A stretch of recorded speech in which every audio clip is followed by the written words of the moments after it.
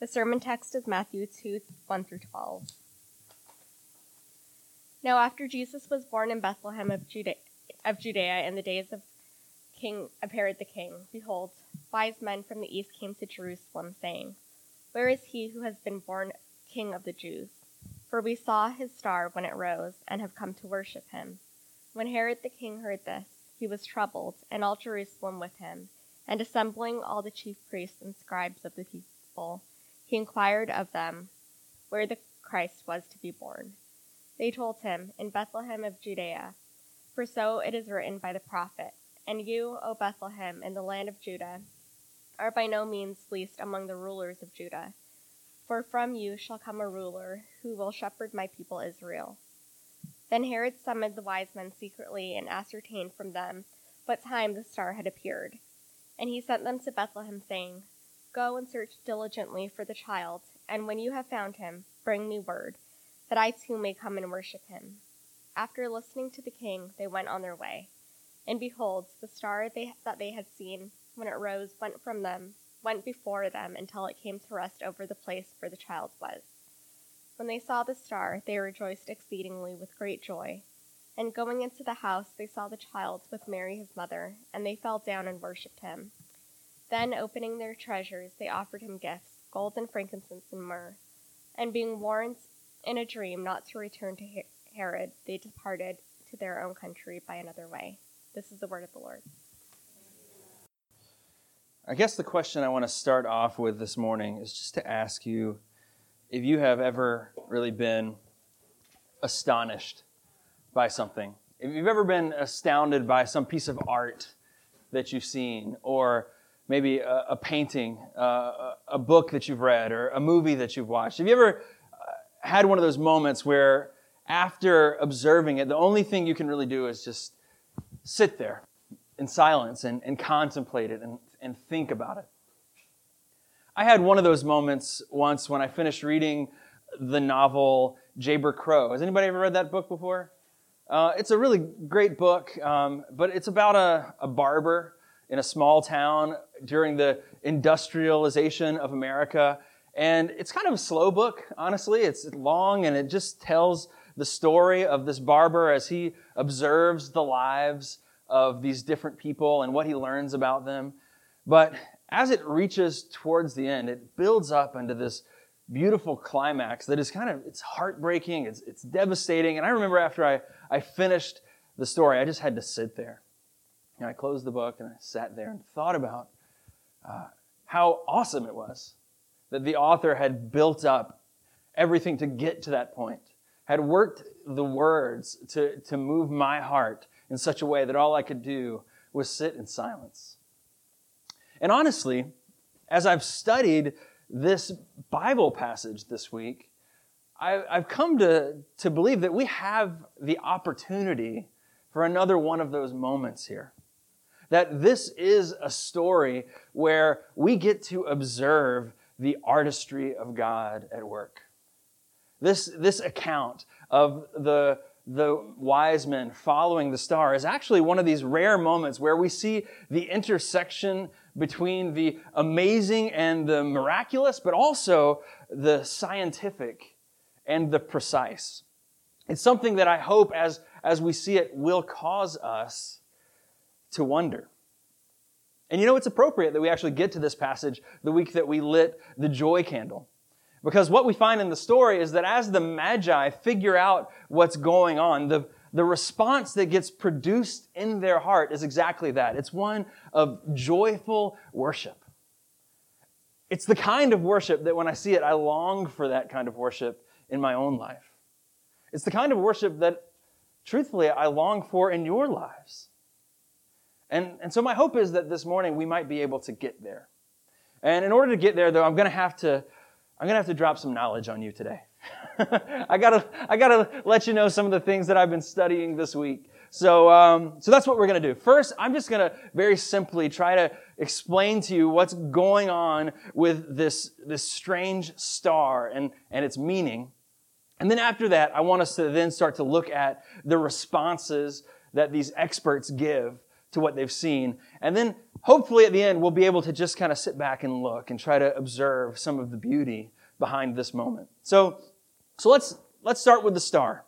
Our passage begins verse 1, Matthew chapter 2. If you got your Bibles, open them up. And if you don't own a Bible, take one of those ones in your seat and make it yours. It says, "Now, after Jesus was born in Bethlehem of Judea, in the days of Herod the king, behold, wise men from the east came to Jerusalem, saying, 'Where is he who has been born King of the Jews?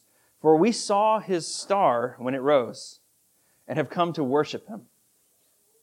Okay, so last week, if you were here, I mentioned that the Gospels, Matthew, Mark, Luke, and John, are written to tell us the story about who Jesus is, but also to convince us that we should believe in his claims.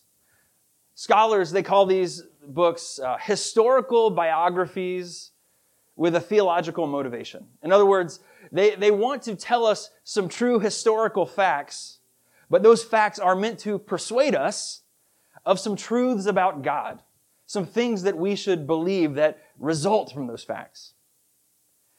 So these are histories. But if you've read them before, you know that these are histories that are often filled with miraculous stuff. They're histories that have a lot of unbelievable things in them. And because of that, people often question them. People often doubt them. People often, some people have even made it their career to pick them apart and discredit and disprove them. And from time to time in these moments, these questionable texts, archaeology has come along to support the claims of Scripture. I don't know if you are aware of this, but that was the case with Pontius Pilate. Pontius Pilate is the governor. He has a big role during Christ's crucifixion, and for years, scholars doubted whether he really existed at all. There were accounts of him in the Bible. There were some writings about him in some other Jewish texts, but there was really no archaeological evidence that he existed. But then in 1961, an Italian man found a piece of limestone in the ruins of this old stadium in Caesarea. And the limestone had engraved on it Pontius Pilate, prefect. And ever since then, the existence of Pilate has actually been considered one of the most solid historical facts that you can find in the Gospels. In fact, so much that I had an atheist friend who was one of these Bible scholars, and he told me that the only thing he could say for certain, the only line of the Apostles' Creed that he could recite was that Christ was crucified under Pontius Pilate. It went from this thing that everyone disputed to this thing that everyone believed. So that happens occasionally with archaeology, but it rarely happens with astronomy. But this week, I have been reading a really interesting book. And I want to tell you, talking about this stuff is a little strange for me because I don't really think that demystifying miracles is all that helpful. I don't think that demystifying miracles is necessarily the best way to lead people to Christ. And I also want to say there are some things you find in these books that will not be explainable. Like last week we talked about the incarnation, right? Things that defy any possible explanation. But I've been persuaded this week that the Star of Bethlehem is not one of those kinds of miracles. And unless you travel in some really specific circles, you may not be aware of some of the advances that have happened in studying this text, even in very recently. Last year, 2015, a scholar named Dr. Colin Nichol published this 370-page book called The Great Christ Comet. And it was a detailed attempt to explain exactly what is going on in this beginning piece of Matthew chapter 2. Okay, so it's not a Bible commentary, exactly, this book, but it is a technical exploration of the astronomical realities behind this passage, right? It's a book that comes complete with equations, it comes with coordinates, it comes with data that you can plug into modern astronomy software to track this. And I know what you're thinking right now. You're thinking, where can I get this great book? I can't wait to read it. Well, don't worry. You don't have to get this book. I got it.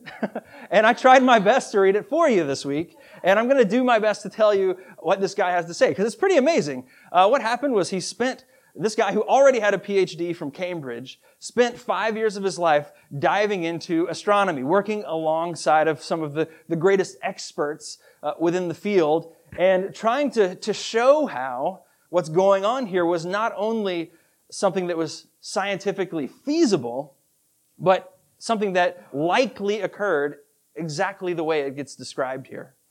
And maybe if you do see the book, one of the most exciting things about it is the way the scientific community has responded since its publishing.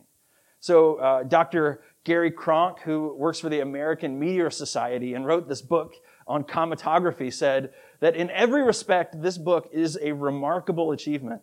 And I regard it as the most important book ever published on the Star of Bethlehem, and I enthusiastically recommend it.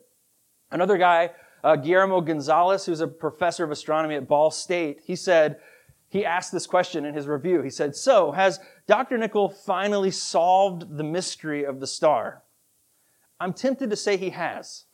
That was his assessment of the book. So quickly, let me just tell you what he says about this in a couple of minutes. So what he tries to explain in this book is that what the Magi saw was a long-form comet, somewhat like the comet Hale-Bopp. Does anybody remember that from the 90s? The guys with the white sneakers that tried to go fly up to be on the comet. If you don't know what I'm talking about, Google it later. But it was a comet like the Hale-Bopp comet, one that stayed in the sky for a long time. That one was visible for 18 months. And this comet first appeared within the constellation Virgo. The constellation Virgo means the Virgin. And so, in other words, this comet appears and it looks like a growing light within the inside of this constellation known as the Virgin. And as it appears, it's moving in such a way that it appears to grow within this constellation.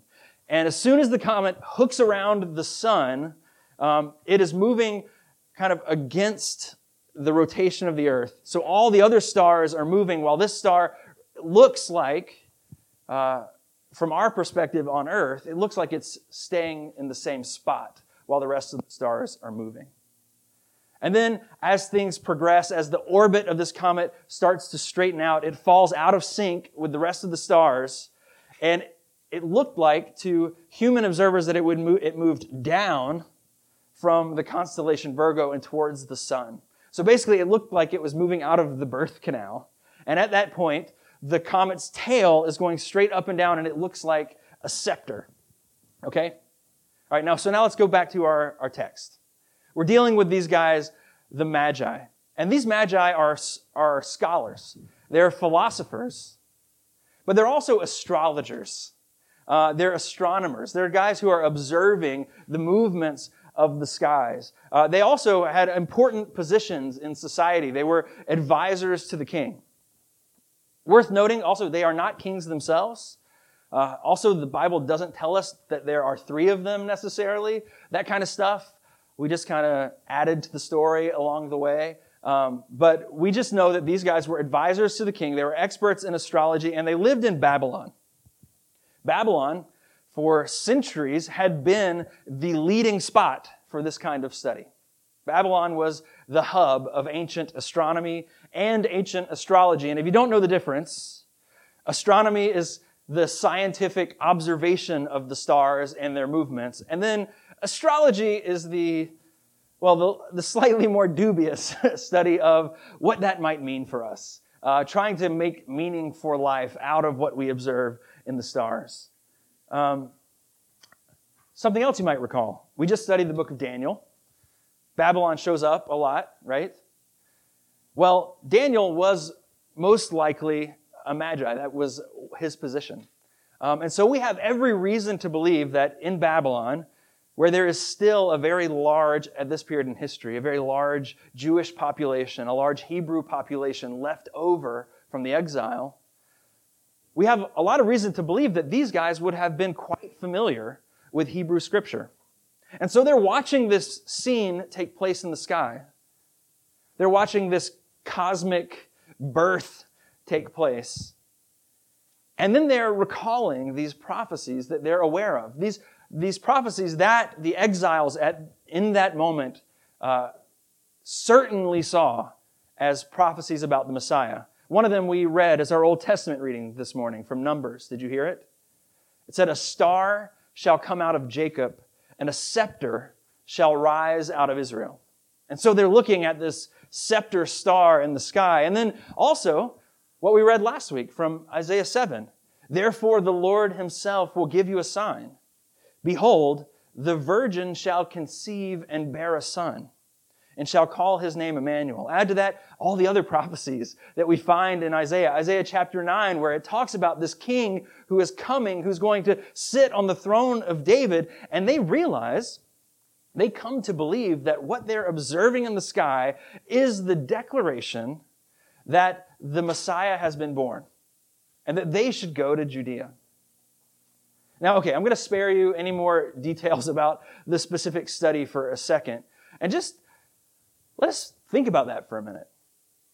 Think about how amazing it is that these Magi from the East had an observable and documented reason for this decision to go across the world to arrive at Jerusalem. It's kind of amazing to me to think that the Star of Bethlehem was not just some kind of magical star that was zipping across the sky, but instead, this thing that scientists and scholars once saw as a tremendous weakness of the Gospel of Matthew, they now look at it and they say, well, yeah, that's actually entirely plausible. That actually could have happened exactly that way. Even the motivation makes sense now, right? You can see why they would make the decision to take such a long and treacherous journey all the way from Babylon to Jerusalem. And so, but I do want to mention, even though we can come up with some explanations here, even though we can think of some scientific reasons, it doesn't remove the miraculous part of this, right? Even though we can figure out a little bit about what's going on, it still means that thousands of years prior to this event, thousands of years before this moment, God set those comets in motion that were going to declare the birth of his son. Hundreds of years before this happened, he set the prophecies and made them available to the men who would be able to understand what was going on. And you know what? Before the foundation of the world, God set this moment in stone. He began to plan for the day when his son would come to bring salvation to the world. Okay, so that's a little bit about the star. That's a little bit about the meaning. Now that we have a basic idea, I want to turn our attention over to the response that these experts gave to it. I think the story gets pretty interesting as we go on. I don't know if you're interested in scientific stuff like that. I don't know if you're already feeling a little bit amazed by that. Maybe you are, but maybe you're not. Because it's kind of hard to get amazed by these passages, right? We're so familiar with them, aren't we? We know about this star. We've seen this star on the top of every Christmas tree. We know about these wise men. Some of us, maybe we've played the wise men in the local Christmas pageant, right? Just, by the way, I never played the wise men in the pageant. I was year after year annually cast as Herod in the play. I don't know why. I don't know, like the Herod thing they saw in me. But I will say this passage was my big scene. This was my moment for my one line where I said, "Go, find this child, and I will join you in your worship." I know. Anyway, the point is that all this tradition can numb us. All the tradition can remove the impact of this stuff from us. But think about it in this way. These men, these Magi, based on their study, make a move of astounding faith. based on what they read in Scripture, they were so persuaded by this sign that they left Babylon and went on a 900-mile journey to meet the Messiah. Facts got them thinking about it. But this was a moment of faith. I don't want you to miss it. This was faith. I mean, would you ever do something like that? What would it take? What would it take to persuade you of something that you would hop on a camel and ride to Wisconsin tonight? I think it's astounding. It's amazing to see how devoted they were to this search for truth. How committed they are to this act that eventually turns into worship. I mean, you can kind of imagine it, right? What it must have been like to ride night after night and sleep out under the stars and see this comet in the sky, slowly moving before you. Looking up camels weighed down with expensive gifts. Imagining the day that you're going to get there and might potentially meet the Lord Himself. And their faith is precisely what makes the reaction of the other experts in this text so offensive. Did you pick up on it when we read it? Starting in verse 2, it said, they ask, "Where is he who has been born King of the Jews?" And it says, when Herod heard this, he was troubled, and all Jerusalem with him. And he assembled all the chief priests and the scribes of the people, and he inquired of them where the Christ was to be born. And they told him, "In Bethlehem of Judea, for so it is written by the prophet, and you, O Bethlehem, in the land of Judah, are by no means least among the rulers of Judah. For from you shall come a ruler who will shepherd my people Israel." So, we're going to talk about Herod next week. We got a whole sermon devoted to his reaction. But what I want you to pay attention to is not Herod right now, but the other guys in the story. The experts who so quickly can rattle off the prophecy that he's looking for. He says, "Oh, yeah, the Messiah that you're looking for, he's in Bethlehem. He's 4.5 miles from here. He's just around the corner. Turn left at the end of the street, and there you'll find the Savior we've been waiting for hundreds of years." I mean, look at this.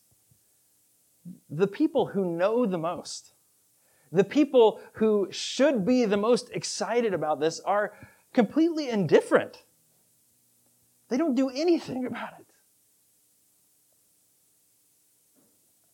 For me, this is kind of horrifying. Because this is me in the story. Right? These are the guys, these are the Presbyterian pastors here. They're the ones who spend their weeks with their heads in the Bible. They're the ones who claim that they have the best theology. And here the Magi show up and they say, we've found the Messiah. And they just dismiss it. They don't even give it a second thought. Who knows? Maybe it was because they were Magi. Right? Maybe it was because they had come from Babylon and they had these really questionable methods of figuring out that it had happened. Maybe it was because they were Gentiles. But whatever reason it is, they dismiss it. And I think the real reason is that we are seeing here the beginning of a theme that plays throughout all of the Gospel of Matthew.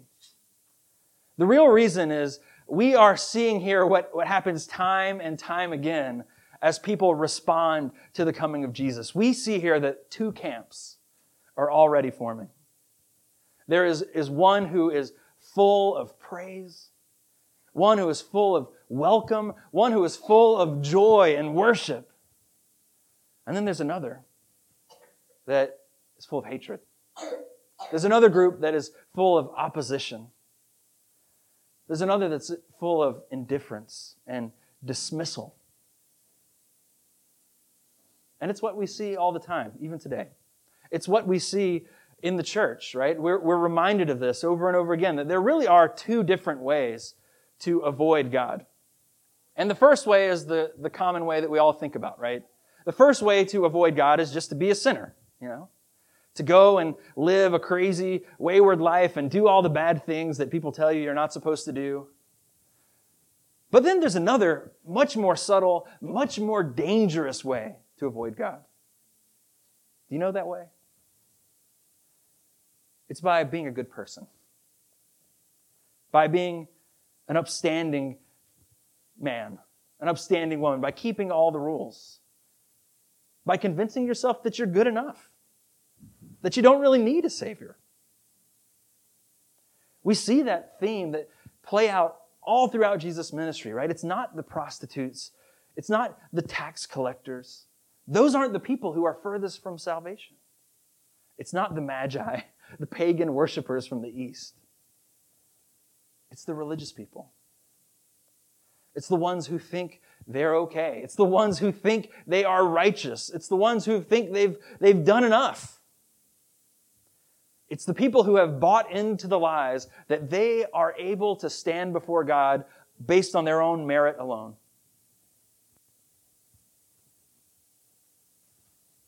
They're the people who don't think they need a Savior. And so we see in these different experts responding, we see the beginning of this paradigm. We see the beginning of this reality that you often hear talked about as Christ's upside-down kingdom. This idea that in Christ's kingdom, the people who have the most knowledge often have the least.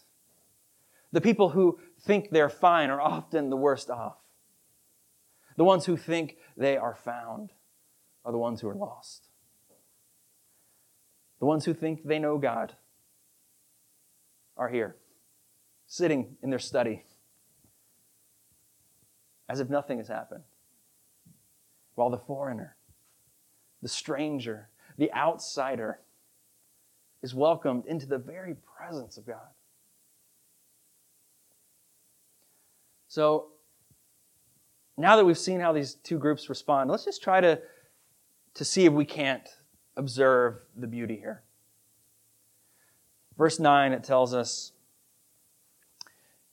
after listening to the king, they went on their way. And behold, the star that they had seen, when it rose, went before them until it came to rest over the place where the child was. And when they saw the star, they rejoiced exceedingly with great joy. Okay, so I just want to put in another plug for this book. I think it's a good book. It's worth your time. And it does a really good job of explaining this one, probably most unbelievable of all the parts of this account. How a star could single out an individual home. And what's interesting is it does it with photographs, with pictures of other comets throughout history that have been observed doing exactly this. Maybe you've seen something like this when the moon is really large and very close to the horizon. Maybe you've seen one of those moments where it looks like the moon is practically sitting on someone's roof. But it's pretty common that a comet, when it is close to the horizon, it can look practically like it is touching the earth. And you can even do a Google search and find lots of these pictures of comets pointing to different homes. But this is, in fact, a moment that has been divinely ordained by God. This is a moment where God has used this astronomical event to bring these men to the exact home of the Messiah.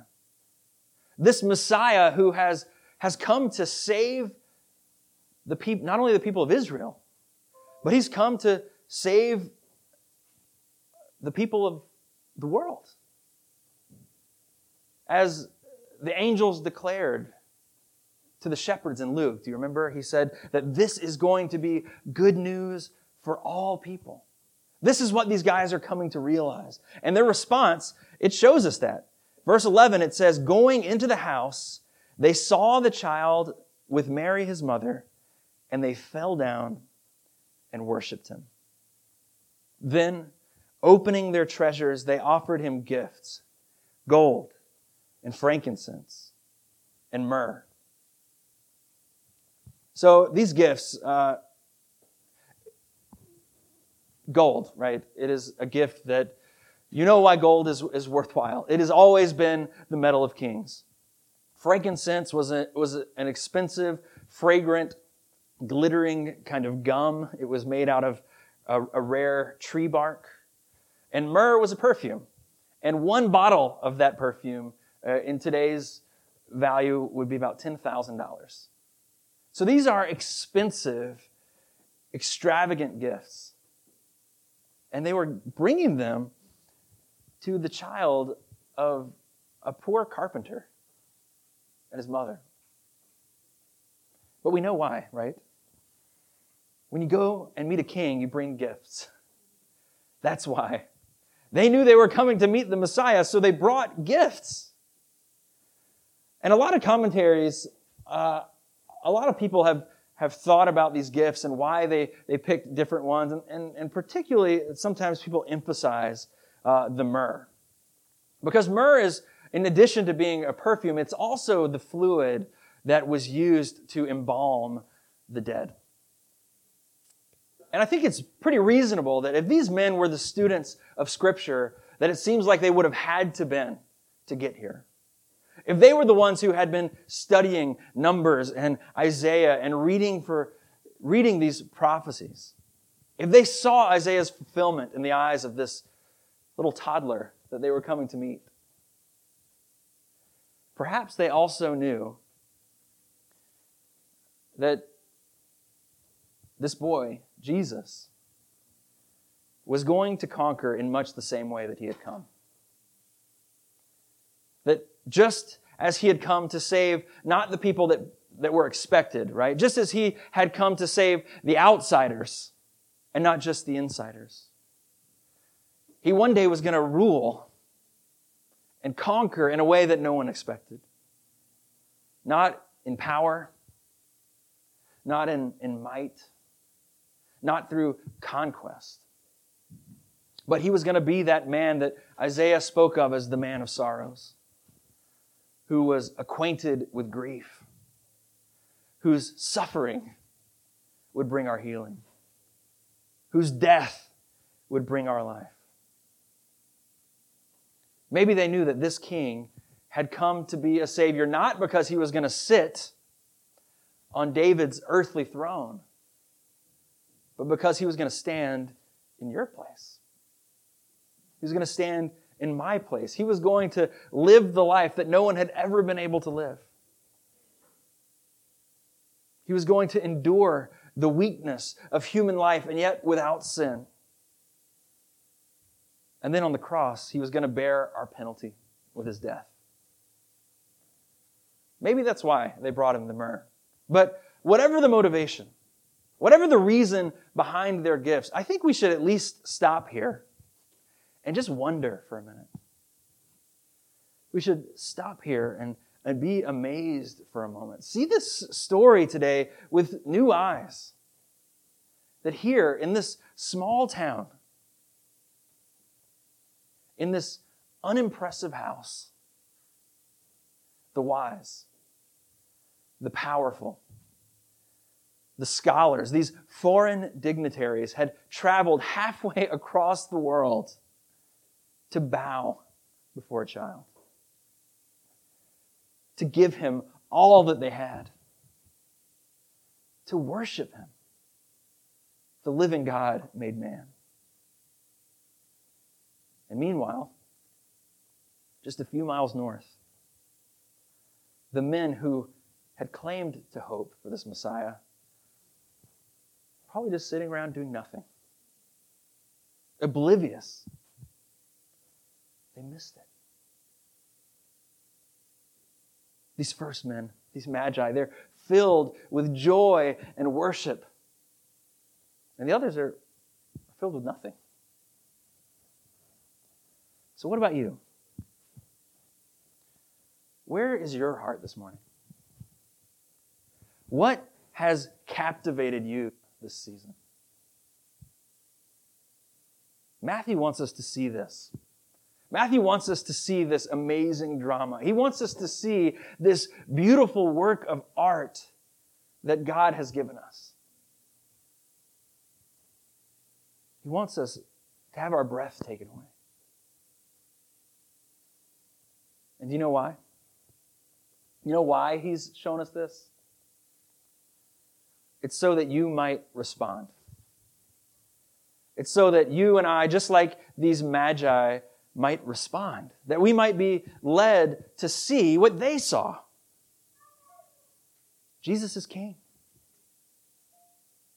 It's so that you might finally bow like they bowed. That you might repent. That you might lay your treasure down at His feet. Your money, your time, your life. It's so that you might be shaken out of your indifference. It's so that together, we at this table might come and worship Him, our King, who's come. Let's pray. Father, we're grateful for the beauty in your word. We're grateful for the majesty and the mystery that is unfolded to us as we dig into these familiar passages. And Lord, what a gift it is that we can live in a time where we see, once again, that this is truth, that it can be believed. But Lord, if it's truth, that means it must be believed. And if it must be believed, then that means we must worship. And if we must worship, that means we have to come before you and lay down our lives.